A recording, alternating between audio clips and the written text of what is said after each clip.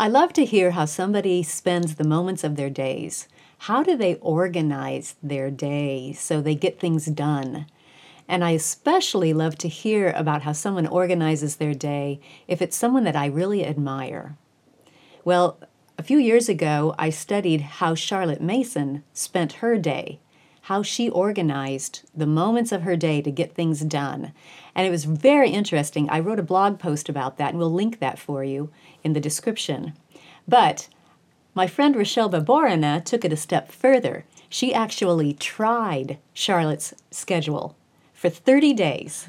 And what she's going to do today is tell you what she found out from that experience.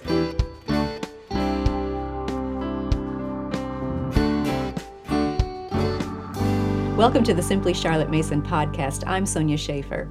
Joining me today is Rochelle Baborina. Rochelle, I am so excited to hear about your experience trying Charlotte's schedule for 30 days. What prompted you to do this, by the way? Well, it was in 2020 during the lockdowns. Okay. And we had a cross-country move. So first we had to get a house ready to sell, pack it up, and then move cross-country.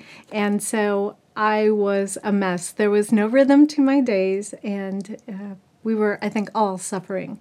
And so I knew that I had to establish a rhythm. And it was my youngest son's senior year of high school, and I really wanted to go out on a high note.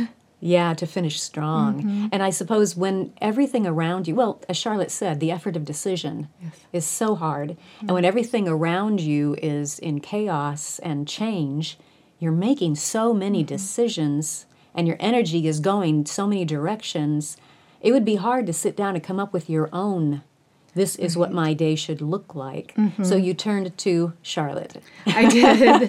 So I had watched on YouTube, there's a YouTuber, Nathaniel Drew, who sometimes will try a schedule for a week. Somebody he admires, maybe Maya Angelou or Leonardo da Vinci, what he knows of that schedule. And so that kind of prompted the idea that, I think I'll try Charlotte Mason's schedule for 30 days. So I took the book, The Story of Charlotte Mason by Essex Chumley, and I remembered that she had written about Charlotte Mason's schedule in there. And so that was my first step, was taking that reading and kind of filtering that down into a daily schedule. And I was quite surprised by what I found. But what I really liked is Essex Chumley quotes Elsie Kitching, who was Charlotte's dear friend and kind of right-hand woman. And what she said about Miss Mason was, her days passed with a regularity of employment, a fullness of joy in life and work that left no room for thoughts of self. That's strong. Yes. Wow. And I wanted that. I wanted to be able to fulfill my duties because with the lockdowns and everything else that had been going on, I had a lot of bad habits that I had to undo, like late bedtime for one. So I had no rhythm. It was a cacophony. So did you try to follow the actual clock time table that Charlotte did, like rise when she got up from bed and go to bed when she went to bed and all of that? Or was it just, I'm going to do the same routine?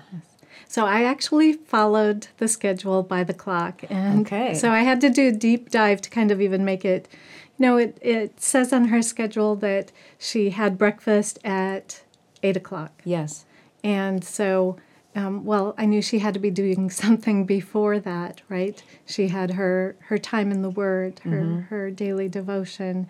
And getting dressed and, the usual stuff. Yeah. So although I didn't know what time she arose in the morning, I knew that her teaching students at the House of Education, they got up at 7 a.m. So that's what I used. So a lot of times I was able to fill things in based on how closely she seemed to have her routine, her daily schedule synced with the House of Education, and even the programs, the Parents Union School programs. Also, that time between 9 and 1 were synced. So I could see that she was eating lunch with her students. Yes. She ate dinner or supper with her students as well. She breakfasted with her students. And she would read to them Yes. after that. Like, I can still envision them still sitting around the table as she's reading. That may not be where they were sitting, but that's how I view it. Yeah. Yes. So this actually worked really well with a homeschool schedule. And so that's why I think it was so successful following the timeline. Now that I'm not homeschooling, I follow the principles of her schedule, but I don't follow the same timeline.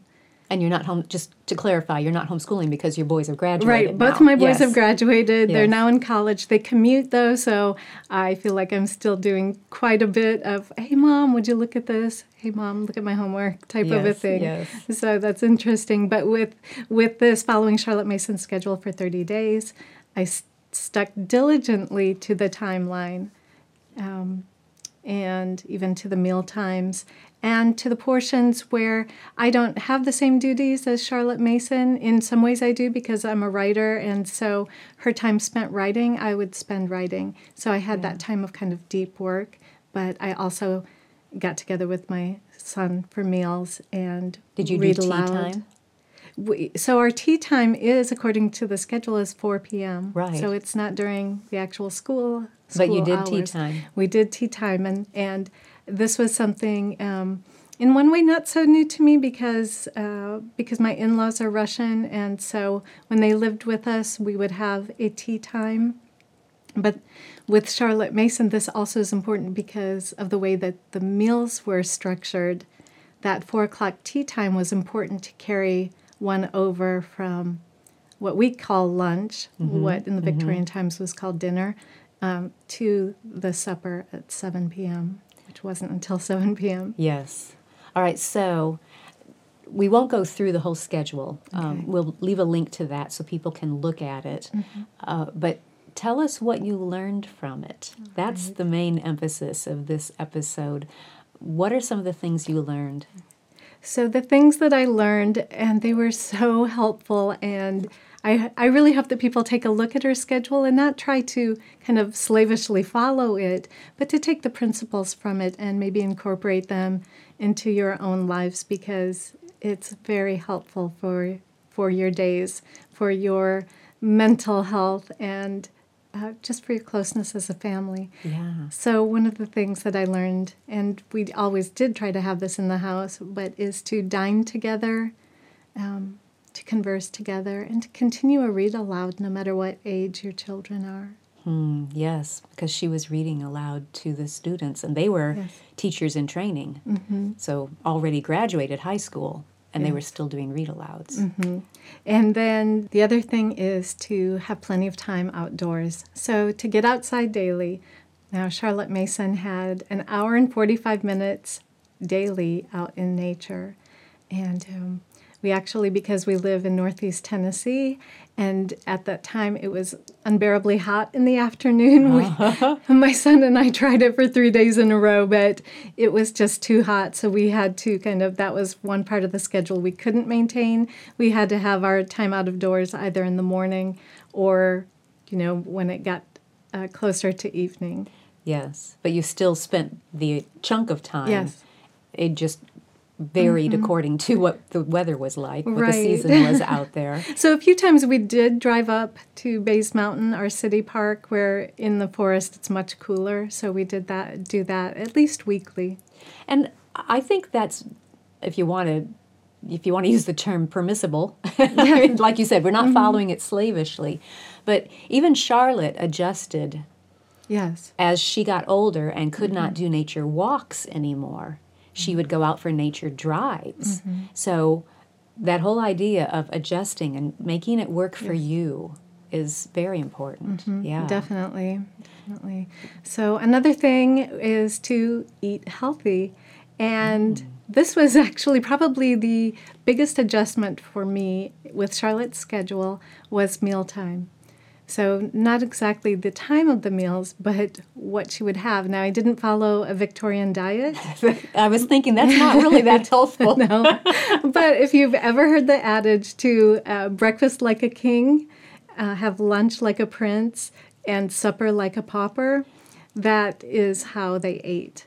And so it was a very big protein-rich breakfast. And then we had a smaller lunch, and then tea time included either a savory or a sweet, and that's what curbed that hunger. So there was no snacking throughout the day, no bottomless cup of coffee, right? So that was a big adjustment to me. Yeah. And then supper at 7 p.m. was very light. It could have been some leftover meat or leftover fish from your lunch type of a thing. So it was a very small, light supper. Yeah, that was a big adjustment. Yes, but you were feeling better physically. I was. And that I did continue to do. Now, there are certain times, of course, if I'm going to go out for supper for a special occasion or something like that, it won't be small. Sure, type of a thing. Yeah. Yes. Great. What else did you discover from this? Well, to read widely. Yes. So Charlotte Mason had this block of time from 9 to 1 that was where she was working, but she did take a break in that time, and she also took a reading break, and she had lots of different readings going on, and one was the news. So I don't love to read the newspaper. I don't care for bad news.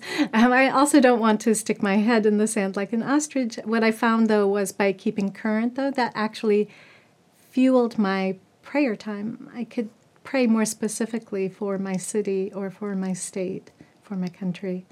That's a great insight. Yeah. Charlotte Mason also read satire, which is not a part of my daily reading, but it was a part of hers. So that was kind of fun to incorporate into my day, was a little bit of satire. I think that I definitely have learned that we picture Charlotte Mason as this very prim and proper Victorian, but she really had a great sense of humor. She did, yes. So reading widely. And I love how she always had a little Scott before she went to bed. Sir Walter Scott's novels. And from the way that is worded, that she always had a little Scott, it makes me think that she would cycle through them. Yes. And so she would go back and reread her favorites. It wasn't always new stuff. No. And that makes me feel better because there are certain books that are like comfort food. Yes. You know, just if I'm feeling stressed, I'm just going to go reread that book and it'll calm me down a little bit. Yeah. Yes. And Jane Austen was another could be a nightly read that she would cycle through, especially Emma. And this is one of the, I love Jane Austen. Yes. I'm a pure Jane-ite. And one of the things I discovered was that the act of narration, Charlotte Mason discovered that during her reading of Jane Austen's Emma. Now we're getting down a rabbit hole, I'm sorry. But no, this is so interesting. But one night she was reading Emma. She had insomnia, so she decided to play back in her head to try to retell the chapter of Emma that she had read. And not only did it cure her insomnia, but that chapter really stayed with her, and that is what the first ideas of narration, how that came to her, was by reading Jane Austen's Emma at night. So she was reading these before she ever founded the House of Education then. Correct. Because if she incorporated narration from the very beginning of that, so she made that discovery when she was very young in her teaching career. Interesting. Yes. And we find a lot of the germs of her ideas happened when she was quite young. Yes. This is so fascinating. All right, what else did you discover? Oh, well, a big thing is that small minutes do add up. So, say she had 10 minutes of time scheduled for reading here, and then she had 20 minutes scheduled here. Well, in that 30 days, I was able to finish 5 books by just taking those small moments of time to read. Yes, we talk about that a lot when it comes to doing short lessons with our children, that those short lessons do add up, but then applying it for ourselves. A lot of parents I know feel overwhelmed with their schedule. We don't have time to read in addition to the school work. But just 10 minutes a day, or I think it was 15 minutes once a week even, can add up to, is it 9 hours or 13 hours? I forget what, I calculated it at one point, but it's a lot of reading Yes. at the end of the year. So if you do 10 minutes a day, as you said, 10 minutes here, 15 minutes there, I'm going to assume that you did more reading than, should I go there or not? I don't know. It's very easy in the evenings to think our brain is so tired we can't read. We need to just veg out in front of a screen. Right. Did you find your screen time diminishing? I'm glad you did go there. So there were two things Be that I gentle. dropped. Be gentle. My phone was put away. I had the phone put away. I had like 15 minutes because I do have I schedule. I mean, I do a weekly Instagram post for Charlotte Mason Poetry. So there was social media. So I had a scheduled time, and I put that in my time where she discusses mail. Yes, where she answered her mail. She answered her mail, and so I used that time. I would have 15 minutes for social media in the morning, 15 minutes later on in the afternoon. But then the phone was put away. I had no inane scrolling at night, sorry, and I was reading. And I think that does, because those minutes add up. That's true. Right. That's very true. So the amount of work I was able to get done, I used to just hate my email because I always felt like I was drowning under email that I had to answer. Yes. And by the end of the week, just taking that short amount of time I had scheduled for email, I was completely caught up by the end of 1 week. So that was amazing. And I remember in another place in the story of Charlotte Mason, Elsie talking about how when it was time to work, she would work and put everything else out of her mind. But also when it was time to take a break, she would take her break and put the work out of her mind. Right. And that's so hard to do. But if you have it scheduled like that, it seems like when it's always in the back of your mind, it's because you haven't scheduled a time to do it. It's like, oh yeah, don't forget. You have to get to that. Don't forget. But if you've got it scheduled, your mind can relax and say, it's taken care of. It's not a problem. And this is what creates, people are saying now that you can't actually have a balance, but you can. I will say that putting the work away at the end of your work day and then going on to your other things does create a much more healthy balance in your life, time for your family. You're going to feel better mentally that way. And because she was getting so much done during her working hours, because she did just like her students had to pay attention to their reading, she paid attention to her work in its assigned time. And then she kept the Sabbath, and she called it, I think, that time of delicious leisure. And when you are performing your duties in the assigned time, then that definitely made the Sabbath day much more enjoyable, more relaxing. Rather than nagging in the back, I didn't get this done, I didn't get that done. Yeah. I also love when you said that she paid attention as her students did. There's another passage in there where Elsie would talk about if Charlotte had a letter to answer and she wasn't sure how to answer it, she would say, we'll do this one tomorrow. But when tomorrow came, Charlotte would have the answer ready to dictate. It was like she thought on it and she was ready for it. So she was dealing with that only once rather than, putting it off for a week. Yes. And I mean, while Charlotte didn't have children of her own, she considered all of her students, her bairns and her children, and you can really see that love for them in that. And so, although she did have a manager for the House of Education, she didn't always have that. In the beginning, she was the one teaching her House of Education students. She was the one taking them on nature walks. She was the one fixing meals, things like this. So I think that even though eventually she had these things in her life, her amount of responsibility expanded as well. And so I think that we can take we can take her schedule and those principles and apply them to our own lives. Yeah, she was overseeing thousands of children's curriculum choices, Yes. creating their curriculum. She was overseeing the monthly newsletter that was pretty thick, and sometimes writing for it. She was managing the teacher training college and pouring into those students as well. I mean, all of that. She had a far-reaching work. Yes.